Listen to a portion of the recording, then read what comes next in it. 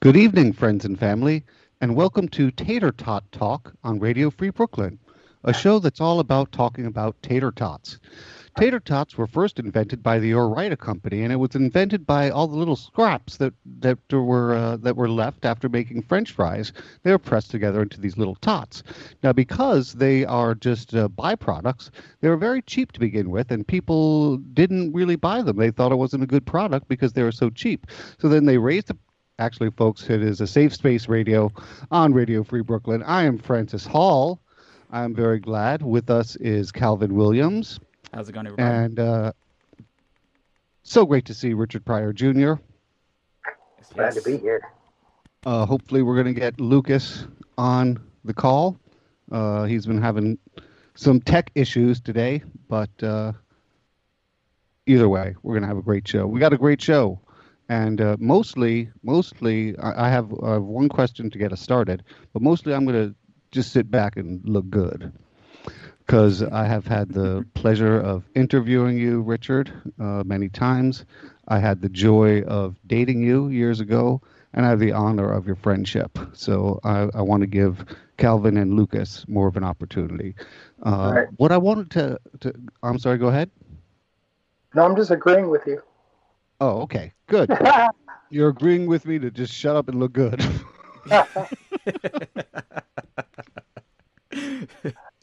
I spent about 5 minutes with my sister Nancy on Face Talk, just determining which button down I should be on this shirt. Like I was like, she's like, go up one button. She's like, no, go down two. And I was like, I think I was right the first time. It's just the half button on the shirt. So I'm going to get us started with the interview. I found it very interesting and smart that you chose Ron Brower. I'm sorry, am I saying that right? Brower to work with you on this book. I know he has written for television. He has written for film. He knows a bit about the entertainment industry. But my question is, how did this partnership come about? And what was the general process, the writing process between you and me? Well, actually, it came about me talking with my manager, Bernard Firstpan, who ran the Metropolitan Room. And we were talking, and I was saying, I want to get my book going again, but I need to find somebody that I really click with and that I can say anything to. I can tell them any kind of story, and they won't look at me like side-eyed or anything like that. So he said, I want you to meet Ron and everything. And I'd met him before, but I didn't know exactly who he was. So we had a meeting and we started talking, and I was talking about various things, and I wasn't getting those weird looks or anything like that. So I felt really comfortable at ease being able to talk to him. That's pretty much how it started off, as working together. Had absolutely nothing to do with tater tots. No, it did not.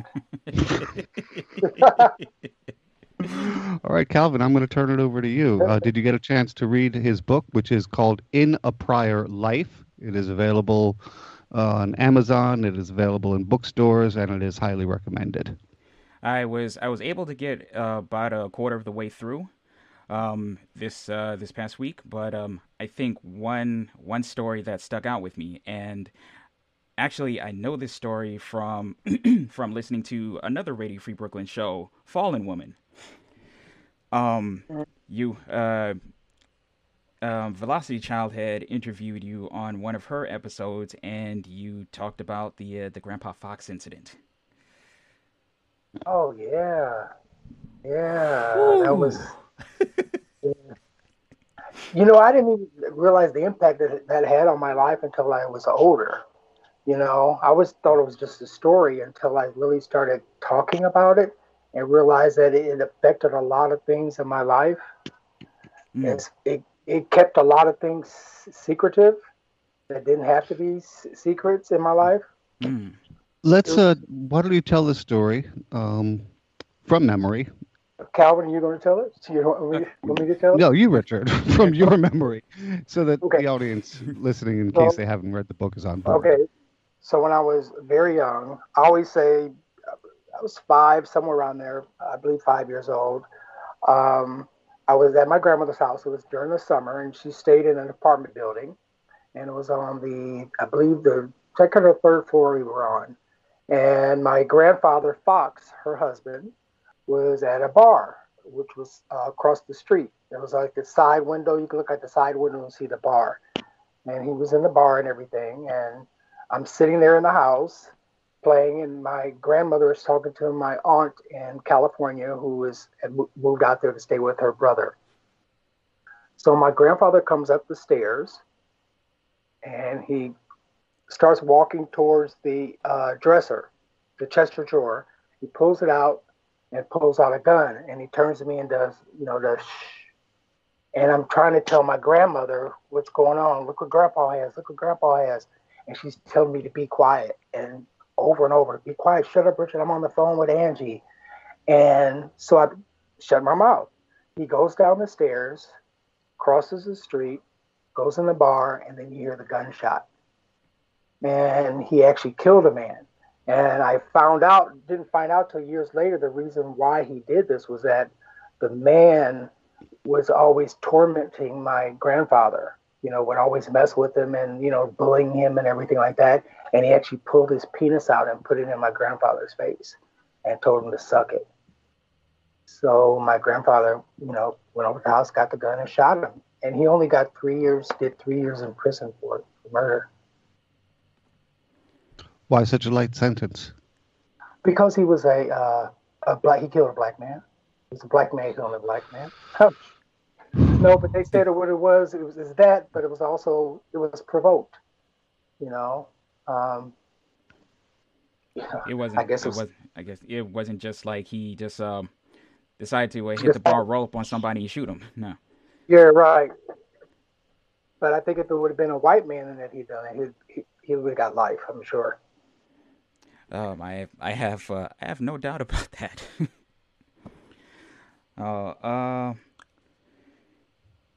One thing I really like about the book is just how it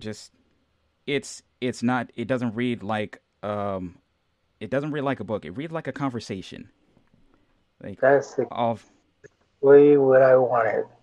I'm glad you said that, because what I wanted people to be able to visualize things. And my sister, I was working with another writer a long time ago. His name was David Ritz, and he did he did a lot of autobiographical books, Aretha Franklin and Marvin Gaye and different things like that. And she read that and she was like, I love the proposal and everything. She said, but I want to hear your voice. And I said, I do too. So it was a thing where I would start to talk about certain topics, and I would just record them. So we were able to take what I would record and put it on paper. So it sounded like I was just having a conversation. And that's what I wanted. I wanted people to be able to understand it. Like, like you would say, you and I. I said, no, sometimes when we're talking, we'll say you and me. I don't change that. Don't fix that. Leave it like it is. And that's what I wanted. I wanted the book, people to be able to understand it and to identify with it and to be able to flow with the book and to paint a picture. And it's funny you mentioned that. Like while I was reading it, like I could just kind of picture everything as you spoke. Just that first person perspective. That's one of the things I really have enjoyed about the book so far. And the way your stories convey, like you tell all these stories like it was just something that happened. It is nothing particularly extraordinary, but I mean, you're somebody that grew up basically in your grandmother's brothel. Yeah. So yeah. that's just. I saw Poochie when I was really, really young. Didn't know what it was, So, I saw a lot of things, and I think a lot of people have been through a lot of things in their lives. So I didn't want it to be a thing like, oh, look what he's gone through and look what he's been through. But just to tell my story, because I think a lot of times people can, if you're genuine and you're real about it, people can identify with what you're talking about, and they can see themselves in that situation. And when they think that they're in the worst darkness of their life, maybe them being able to read the story and see how I came out of it and I'm still surviving, maybe that'll give them some kind of hope and some kind of light that they don't feel that they have to stay in that darkness, if that makes sense. I hear you. Yes. Yeah. It's just really, it's a, as, as incredibly, like, harrowing as some of these stories are, like, it's really nice that the way you, like, laid everything out, for the reason that you said, like, it's not something where you're trying to, garner, like, sympathy or anything. You're just letting people know, this is what happened in my life. These are things that happen, and I think that's really something that continued to draw me into this book. Plus, Thank you. also, like really cool stories, like the first time you got high, it was with Billy D. Williams' son. Oh yeah, Flip Wilson's son. Oh, Yeah, it yep. was at Flip Wilson's house. Yeah, it was cool. Yeah, we were running through the house, eating everything, and we didn't know what we were doing. I mean, it was sitting on the table, this big bowl, and had green stuff in it, and had a rolling machine there, and we figured out how to do it and rolled it and lit it and smoked it, and we had a blast. How old were you and who were you with? 12 years old, I was with Billy D. Williams' son, and we were at Flip Wilson's house. My dad and all them went out somewhere, and we were staying at the house with the housekeeper. And his son, he had, I think, two sons at the time, I believe it was, Flip Wilson did, and it was Billy D. Williams' son and myself. And we just ate everything. It was like a huge slumber party. We were all about the same age? Yes, we were. Yeah. Yeah. All within And my parents find out? I'm sure they did, but I don't recall any type of, backlash from it or anything like that. I'm sure there was, because, when you're that age, you don't know how to hide stuff that you've been doing. You're going to leave some evidence somewhere, so, at that time, I'm sure my dad probably wouldn't have even been concerned, as, it's not like it was going to kill us, just extremely high.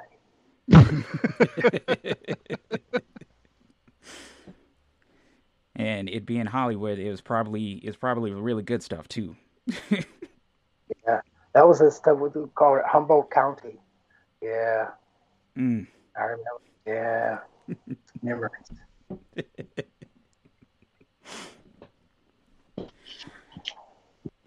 Oh, I unfortunately didn't get a chance to get through the entirety of the book, but I guess one thing I'd like to ask, a lot of things you've experienced in your life, like a lot of stories that you tell in this book. Um, like what's one thing that you feel like has had the most profound impact in your life? Like any, uh, Hmm. I would think uh, probably when I was working on one of my dad's films.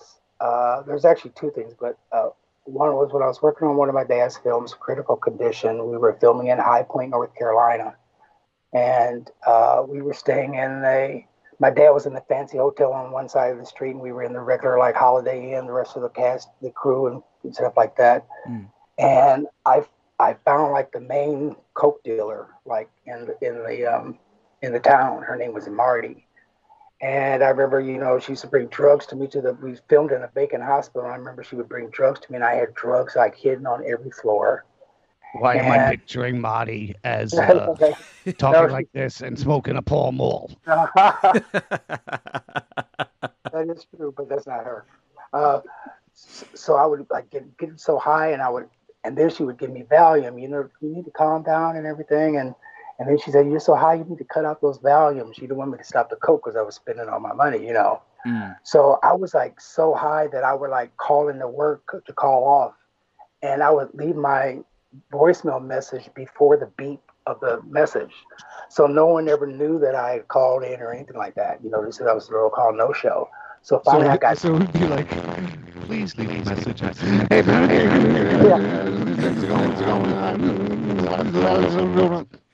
yeah, exactly. Exactly. Exactly. So finally, I got so bad, called my dad and told him I was really messed up and everything. So he got a private plane, and his bodyguard and a nurse got on the plane, and they flew me out to LA to the care unit. And every time I would wake up and everything like that, I was so messed up, they would give me a pill, a sedative. Mm. And so when I got to the care unit at Cedar Sinai in LA, when I got there, they thought that I was really high off of cocaine. And so they gave me something to relax me, and it was too much and it stopped my heart. And I remember the nurse on top of me pumping my heart, saying, Richard, come on, Richard, come on, Richard. Don't go, come on. And she's like pumping on my chest. And the next thing I know, I'm in a corner, sitting in the corner of my hospital room, and I'm lighting my cigarette. And when I kind of like come out of the fog, I look down and I have no lighter in my hand and I have no cigarette. I'm just doing all this stuff and nothing's actually really there. And I think coming that close to death, but then still being here,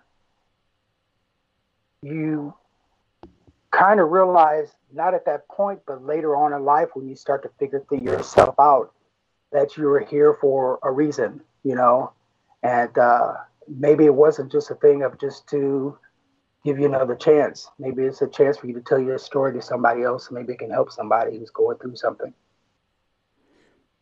Wow, it's an incredible story. And most people, like, there's plenty of people that have like made it to the brink and never made it through. But you're Mm-hmm. you're still here with us, and Yeah, not just that's the only one, not just once. It's happened several times. oh no. I remember Like, one time I was shooting coke in my arm.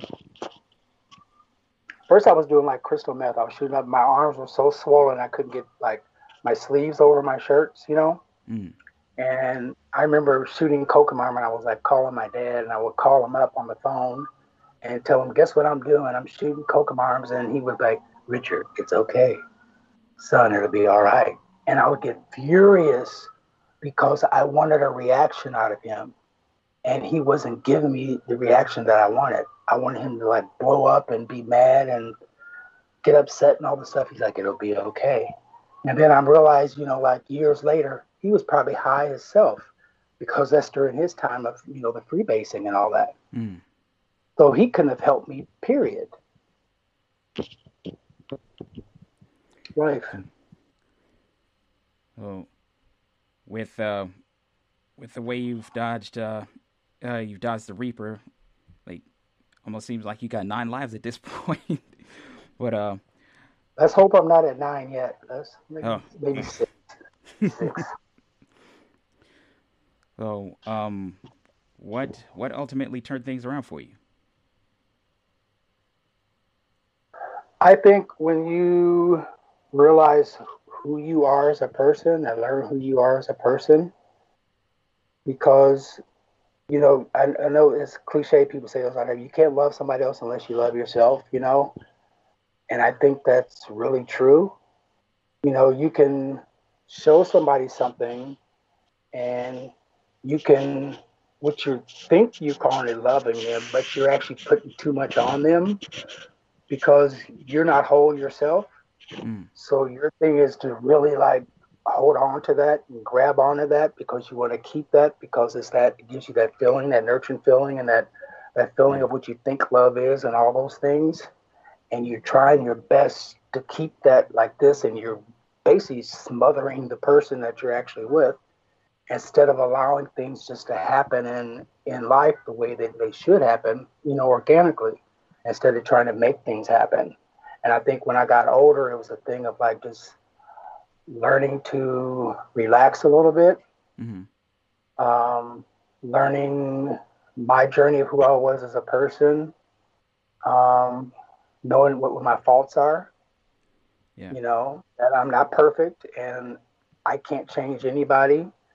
Um, I think those are some of the things that, started working in my head as far as that.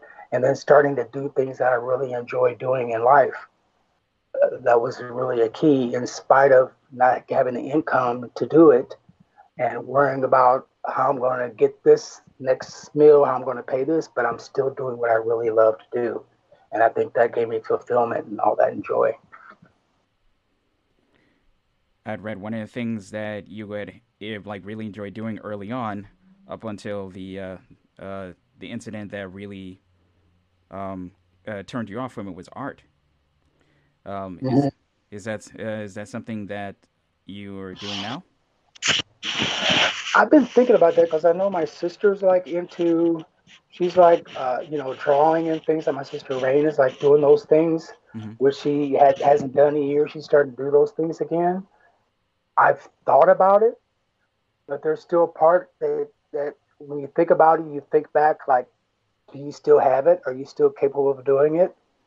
And then that part of you that is insecure likes to creep up and to tell you you're not really good enough to do that, even though you won awards doing it when you were younger and in high school and all those things. You're like, can you still do it now? So I think those are the things that I'm still learning Mm. about myself. But I think in order to grow, you have to like a lot of times step into things that you don't see how you're going to get past the first step. A lot of things will just start to happen once you start to do it. And those creative things that you know that are inside of you will start to come out in different ways. Because I believe a person who's creative is not just creative in one way. I think they're creative in a lot of different areas. I mean, I tap into it, but I think they're creative in a lot of things, whether it's singing, acting, poetry, standing up there and making a fool of yourself, or whatever you're doing, comedy or whatever it is. A lot of those people are multifaceted, like my dad was. He played the drums, he played the piano, he could sing, but a lot of people weren't aware of those things because a lot of things was basically the comedy. You know, I'm really glad you said that, because something I can really relate to, because you could probably see the guitar in my background. Music is like, I'm good at a lot of things, but music is the thing that I'm good at. But over the years, like I've kind of ebbed and flowed between creating and not creating. A lot of things, like life getting in the way, But mm-hmm. always being able like always being able to come back to it, and just kind of remembering that, like, there's something still there. It's something really comforting about that, and Mm-hmm. and branching out. You probably can't see, I have a keyboard next to me. I haven't played keys in about almost 25 years. Uh, But I bought this keyboard. I let it sit and collect dust for over a year. But this year, I just decided, you know what? It's sitting staring me in my face, wanting to be played. I'm just gonna take it down. I'm gonna stare mm, at it until something happens. yeah. So, like, creativity, to your point, is something that will manifest itself in one way or another. Mm-hmm. So that was something I definitely appreciated hearing. Yeah, that's cool.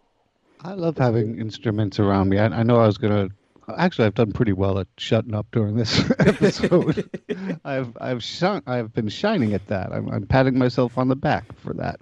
But I do surround myself with instruments, and the only thing I really play is guitar. And I like to say I've been playing remedial guitar for 30 years.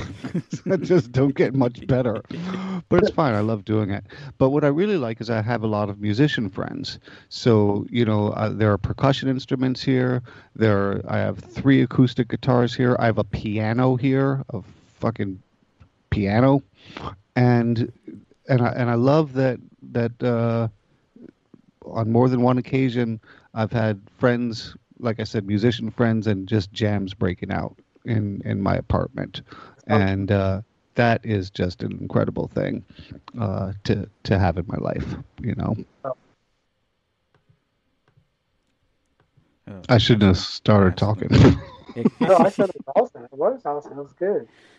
Yeah, haven't had a good jam session in years. Like the there were there were two that stick out in my mind for me. Like it was a one in high school. I was in my senior year. I was in jazz band. Don't know how the hell I ended up in jazz band. I play I was really good at okay. I'll admit I was actually pretty good at guitar by the time I was 17, but I wasn't jazz band good. But I was able to hold my own with everybody in the jazz band. And one day, me, my buddy Tristan, who played like 8 million instruments, decided to jump on the bass. I was me on guitar, another friend on drums, and we ended up just jamming out for well over an hour, and ended up recording that. Of course, I lost the damn recording. That's lost to in the infinite void of time. But just remembering that moment, that was just really feeling alive. Like jam sessions kind of do something to you. I can, to this day, I can't really explain what it is, but it's just it awakes something in you. Hmm. And another one that I'll never forget. It was I think it was my sophomore or junior year in college.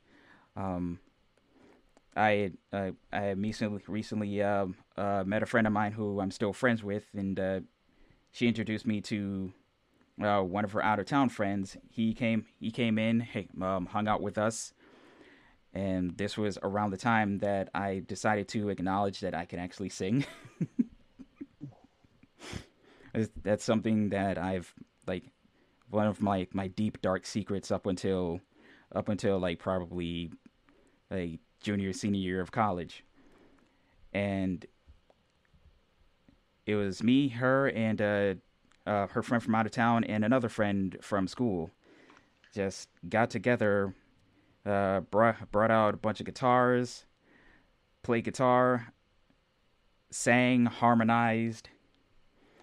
He had The friend from out of town had me learn the lyrics to one of his songs, and he told me to sing this. Like he sang the first verse, I sang the second, and blew everybody away. That's awesome. That's cool. That's really cool. We know that Richard Pryor Jr. is got quite the singer. Amazing voice, absolutely amazing. Thank you. And us not having a decent mic for you, I'm not going to ask you to sing this Thank you very tonight much. because you got to have the right equipment. Yeah, Right. And right now you're talking through I what are the ear pods? What are they yeah, called? earbuds or something. Earbuds, yeah. And it would not do your voice justice. Other I can't remember other than your voice. Do you play any instruments? No, I actually don't. I When I was younger, I took piano lessons, and when I learned how to play Mary Had a Little Lamb, I thought I was a pro and stopped playing. When you And learned what? Mary Had a Little Lamb. I was like, oh, I don't need any more lessons, and can't play anything now, and not even Mary Had a Little Lamb. So it's basically just me is just singing and acting, no instruments. Although your voice is an instrument, you know. Um, my voice over the years is I've grown in confidence from when I first came to New York singing and to where I am at now. It's a total difference as far as the level of me performing now. Um, I don't have that apprehension or are people going to like me the thing. I just do what I do, and if they like it, they like it. If they don't, they don't. Because, each to their own, as far as what they choose to like and enjoy. as long as I'm doing what I like to do and enjoy it and it makes me feel good. And I know some people are enjoying it and get a smile out of it and it makes them feel good. That's what it's all about. Do you find that, because I know this is true of myself, do you find that it's easier to sing or do a bunch of other things when you're playing a character, or perhaps you're in drag, if you're portraying someone else? Because in my case, it's like, well, I'm this other person now, so I'm not as concerned if this person fails, because it's not me. Right. Well, I know with the acting, what it does for me is like because you're stepping into something else, someone else, and you're portraying that the way you see that person. You know that person. You'll be able to identify the different things with that person when you're doing a play, but you're not able to go off of what is written before you. As far as doing that with singing and you're with instruments being played, you have an opportunity where you can ad lib. You have an opportunity where you can put your own self into it totally, where you can be quiet and allow them to play to get the instrumental part, and then all of a sudden you can throw some little riffs in there and things like that that you can't do when you're actually just acting because you have to go by that script and the way it goes. But once you feel that energy from the people when you're singing, that energy gives you like this and you keep going and you keep going. You could take a song that's a 3-minute song and make it a 10-minute song just by adding things to it the way you feel that song should go during that time. That's what I love about singing. I heard that Elvis Presley did "You Got Me Running, You Got Me Hiding, You Got Me Run, Hide, Hide, Run Any Way You Want to Let It Roll" for like 20 minutes once. Because you go, I'm going up, I'm coming down. And he just kept going and Yeah. going and going with that song, because there's just so many ways you can do it. You are listening to a Safe Space Radio on Radio Free Brooklyn. I'm Francis Hall, speaking with Calvin Williams and Richard Pryor Jr. Maybe we'll make another attempt at getting Lucas in on this. If you like what you're hearing and you want to support Freeform Radio, Radio Free Brooklyn is a 501c3 nonprofit organization, and your donations are tax deductible.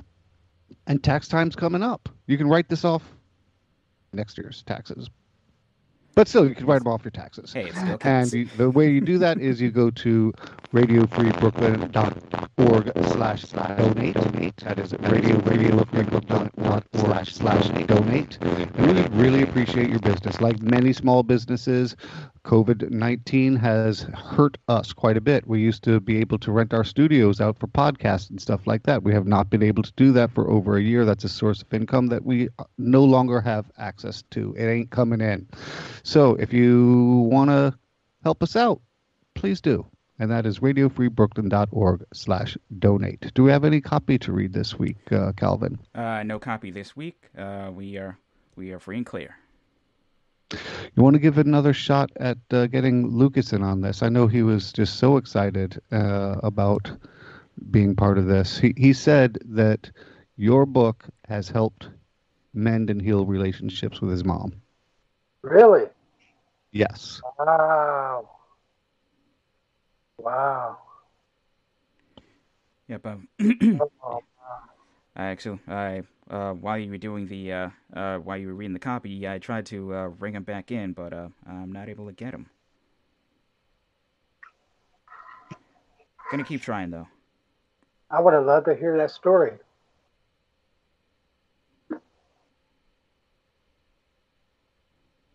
I'm going to try something else here. Okay. I'm going to call him. He won't be able to hear you, but you'll be able to hear him. Right.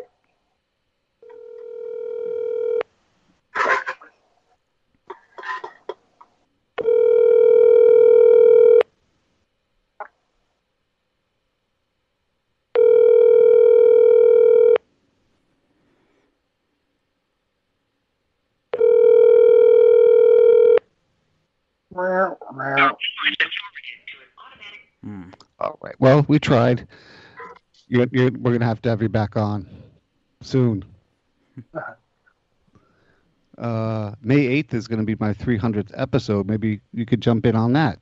Hey, Wow, Talk man. more about that. 300. Yes. Cool. 300, Yep. right on. That's awesome. Or it might be maybe it might not be May 8th. It might be the week after that. Right, yeah, because I think it's right before my birthday, so it's going to be the week after that. So May 15th. Day before my birthday, I believe, is my 300th episode. Okay, that's cool. Very cool. That's quite an accomplishment. Yes, it is. Well, I did my open mic. I did 678. Wow. And the first 11 years, I did without ever missing one. I think it was 525 shows without ever missing one Sunday. Wow. But let's get it back to me just sitting back and looking good. I don't know if this is getting into a little gossipy territory, but I'm curious about how the two of you met. Hold on. I need a prop for this, but you start talking. Go ahead. We actually met at, there was, what was it called? Reverend Jen. What was that thing called? The Reverend Jen. It was like I can't remember what it was called. The Reverend Jen, like a jam thing, where people would come in and they would do like, each person would get like 5 minutes or 10 minutes, and it would do the thing. It was constantly rotating. I worked at a place called the Down East Arts Center with Melba LaRose. Melba LaRose ran it. And then she would rent it out to different things that would go on and be able to do different functions and things like that. So they actually were in there. And I remember Francis was there. And I just kind of like locked eyes and kind of kept locking eyes too. But I don't think I said anything to him. Because me, Mr. Bashful, I'm not going to say anything to anybody or anything like that, You did introduce yourself to me. It was, and I have the prop with me. It was after I had done this routine. Oh my God! Okay, so this is I have an old type phone in my hand, and I brought it to the theater, and the character was this guy. I don't like a cellophone. I do not like a cellophone. I like a telephone, because when I'm angry, I like to call people up and say, hey, your product is terrible, and slam down the phone. You can't do that with a cellophone. That is why I do not like a cellophone. I like a telephone. And after that, you came up to me and you said, I'm Richard Pryor, Jr. That was really good. I used to always be scared to say that, though. It was, it took a long time for me to be able to say my whole name, because you never knew what you would get. When you say Richard, you really got, if people really cared about you, if people were genuine with you, versus saying your whole name. Yeah. That's crazy. That's crazy. And almost every character I create, that's part of me. I really like that. I like to slam down the phone. There's no satisfaction with a cellophone. I get on the cellophone and I say, there was never 2 scoops of raisins in that Raisin Bran. And then I push a little button, there's no satisfaction. That was a lot of fun.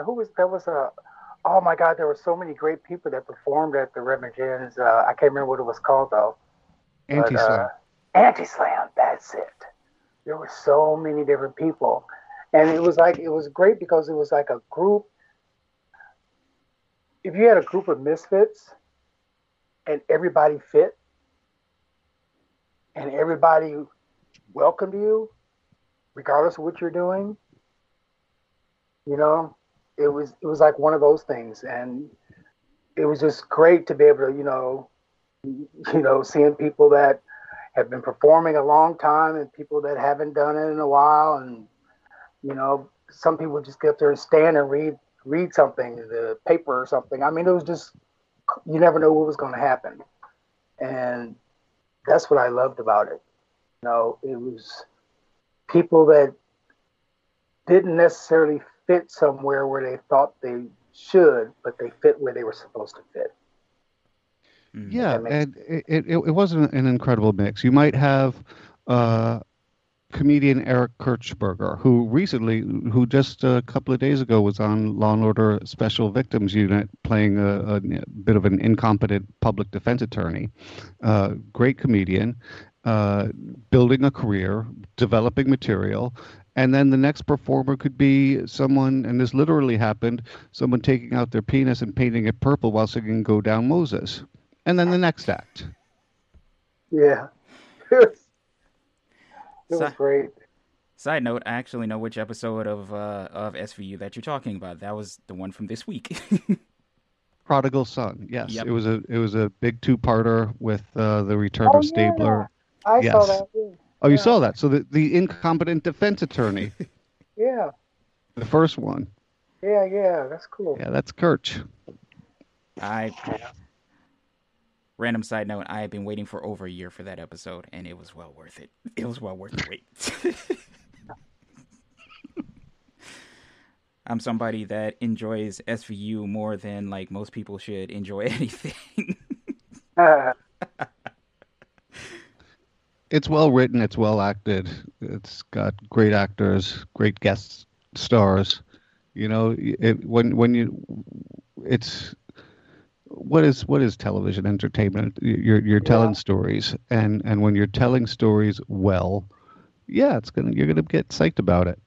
I'm excited. I have a show that actually we're waiting to get a green light on as far as to do. It's called the DOC, and what is it?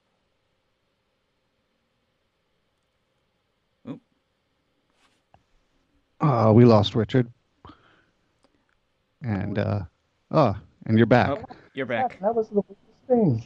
But it's called the DOC, and it's written by Robin K. Miller, and she was a corrections officer, and she wrote a book, and then she developed that book into a series, and it's not dealing so much prisoners, but it's dealing about the corrupt corrections officers. And I'm playing one of the inspector that's actually inspecting the different things that are going on in the actual prison. So we're just waiting on the green light for that. So hopefully we'll be filming this summer. So this is a television series? Mm-hmm. Yeah. And it's on what channel or network or streaming? I know no, she doesn't want to stream. I think I know because I'm not supposed to be saying this, but I know it's one of the pay one of those like Showtime, HBO, Cinemax, one of those. So I just put it that way. Yeah. One of the premium channels. That sounds interesting. Interesting. I might want to audition for. I've been wanting to play like a prisoner for a while. I bet you have.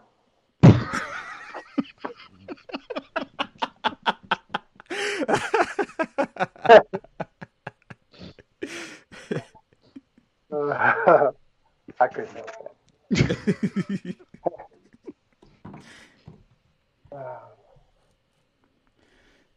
Yeah. What other notable roles have you enjoyed playing? Well, I've done a couple readings for this one play who they're trying to get to Broadway, and it's a play. It's called The Interrupted Journey, and it's a true story based on the life of Betty and Barney Hill. Betty and Barney Hill in their early 60s, at the late 50s, early 60s, they were an interracial couple who were recorded by a psychiatrist in Boston. And they still have the recordings, but they were recorded because they said that they were abducted by aliens. And so that was a great background sound, by the way. Right? So the play The play is called The Interrupted Journey, based off the book. Mr. Fuller wrote the book from the tapes from the psychiatrist. He took those and wrote the book from that, and from different interviews with Betty and Barney Hill and different things like that. And so his wife, Elizabeth Fuller, turned it, and she's a playwright, and turned it into a play. And it's a three-person play. It's myself and the person that plays the wife and the psychiatrist. And it's really powerful. And it's so many depths to it, as far as it's like even my character, because he's very subdued and kind of quiet, but then you see him lose it and things like that when he realized a lot of things that he didn't believe actually really happened, and all those things. You get to see all those different things play out on stage. So I'm really excited about that coming back and us being able to put that on stage. That sounds exciting. That's Yeah. very exciting. Yeah.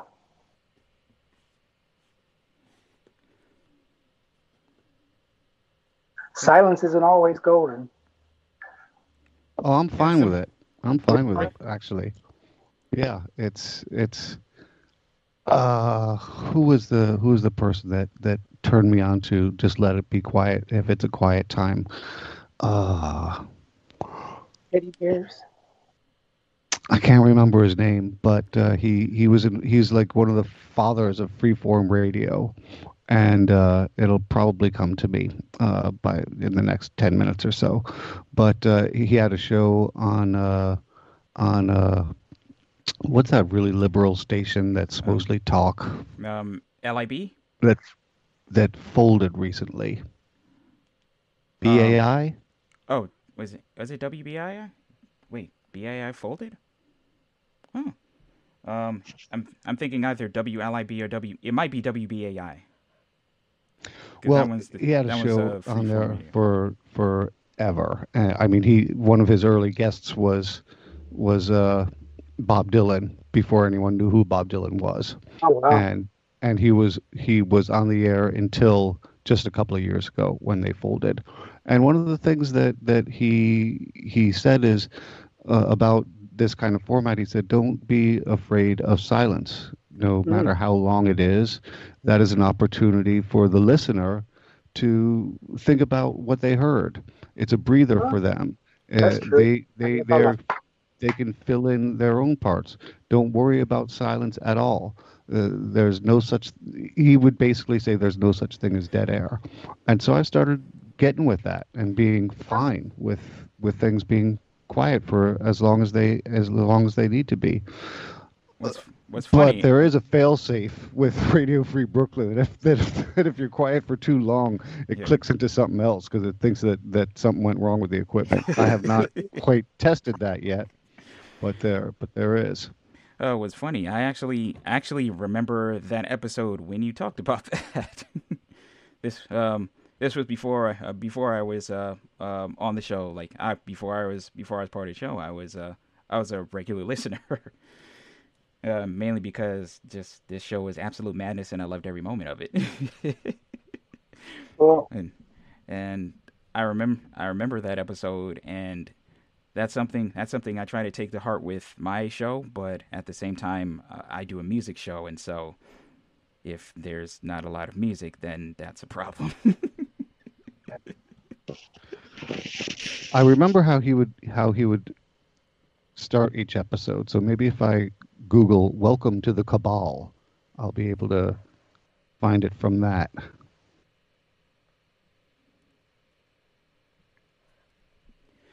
Oh, while Francis is looking that up, Richard, what have you been up to as of late? Testing positive for COVID. That seems like that's my new gig. Being in quarantine because of it. I've had COVID 3 times now. 3 times since November. So yeah, been in a lot. It's man. And it was you learn to either hate yourself or love yourself. When you're in isolation like that all the time. There's a difference between wanting and to be in isolation, and when you're forced to be in isolation, you know, Yeah. and it's like you can do anything anyway, but just knowing that you can't is a different beast to itself. Some of the things I did enjoy about it, but it was tough going through the different times, and then, having roommates that didn't understand it because they're older, and the fear, knowing that they had the fear. There was one time during isolation, I had to go to one of the safe hotels for quarantine.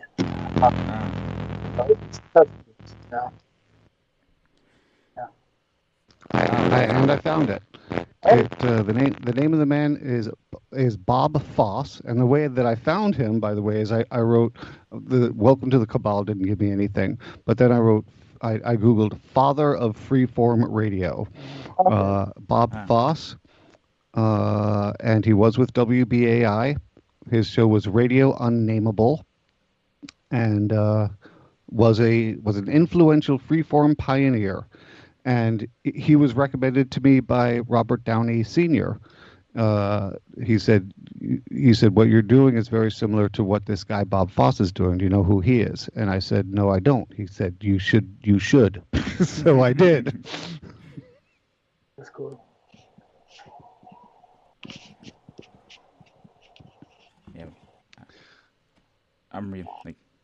Yeah, I'm very, very grateful for the format of freeform radio, and in turn, this station here. Like, this station has done me a hell of a lot of good. Richard, you spoke about when misfits come together and they mesh and something beautiful happens. Like, that's how I feel about Radio Free Brooklyn. That's cool. That's great. That's a good thing.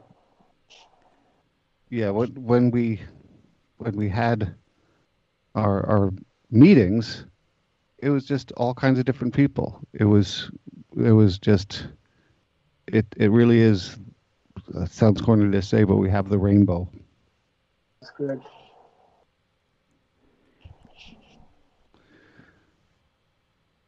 I wanted to share something because I think it's beautiful. And I don't do this very often. Easter is coming up tomorrow. And I know a lot of people are still feeling alone and not knowing where to turn to. I have always very much loved St. Francis. I love the prayer of St. Francis. But I'm not going to read the prayer of St. Francis. I'm going to read Psalm 142, which is what reportedly St. Francis recited when he passed away. And it goes like this. I cried unto the Lord with my voice unto the Lord I did make my supplication. I poured out my complaint before him, I showed before him my trouble. When my spirit was overwhelmed within me, when thou knewest my path, in the way wherein I walked, have they privily laid a snare for me. I look on my right and beheld, but there was no man that would know me. Refuge failed me. No man cared for my soul. I cried unto thee, O Lord. I said, thou art my refuge and my portion in the land of the living. Attend to my cry, for I am brought very low. Deliver me from my persecutors, for they are stronger than I. Bring my soul out of prison, that I may praise thy name. The righteousness shall compass me about, for thou shalt deal bountifully with me.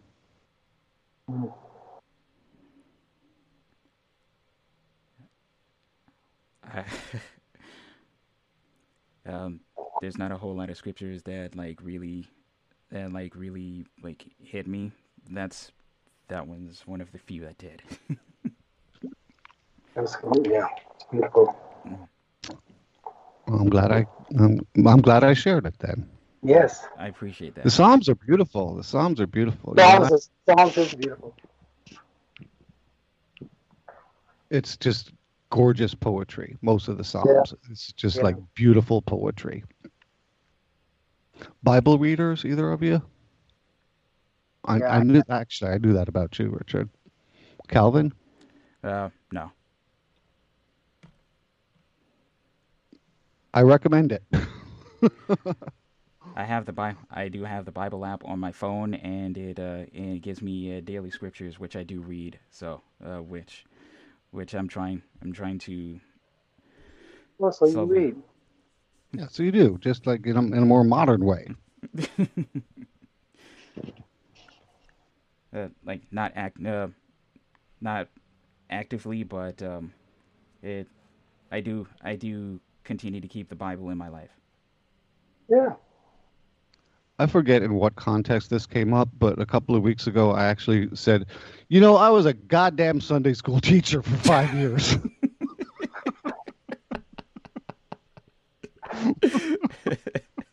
That's hilarious.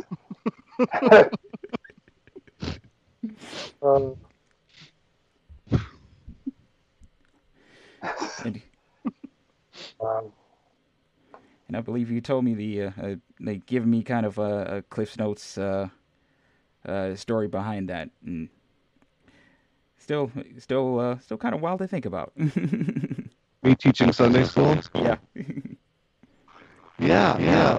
One of my students recently put something on Facebook about Judson Church and had some kind words to say about me, like that she was so glad that she had a Sunday school experience, a teacher that taught about Rastafarianism, a teacher that taught about the Kinsey scale, and when I interviewed for the job, I told them I really didn't believe that Jesus was the Messiah that was prophesied in Isaiah, and they asked me, what if your students asked you about that? I said I would lead them to source work that would lead them to their own conclusions. I would lead them to the writings of Josephus Flavius, who lived 50 to 100 years within the time of Jesus, and when he did say of Jesus, this was a man, if it be just to call him a man. And I would lead them to sources that also question and let them make their own decision. But what actually happened is those questions never came up from my students. The kind of questions that came up from my students were, is it really okay to be gay? And in that instance, I did give them my opinion. Yes, it is really okay. There needs to be more Sunday school teachers like you. I'm gonna be real about that. Yeah, I would have had a much better experience in church if I had that kind of teaching and that kind of guidance. But that's exactly why I wanted to do it, because I didn't have that experience, and now I had that opportunity at Judson Church to be that person for them. And it was great. It was really great. Beautiful. We really don't have a lot of time left. So we got to start wrapping things up. Calvin, thank you so much. I didn't even discuss with you beforehand that I was going to sit back, but I think you did an excellent job as an interviewer. And I don't know if you were prepared for it, but you did great. I hope you enjoyed yourself. I did. Richard, as always, it's great to see you. It's great to see you. Look fantastic. You don't look like a man who had coronavirus 3 times. Thank you for yes. It's been an absolute pleasure talking with you. I've been excited about this. I just wish I had the time to prepare more. But I will continue. You did fine.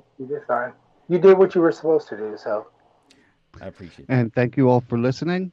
Please, I like to end with this. Show yourself some love and show some love to those around you. Thank you very much.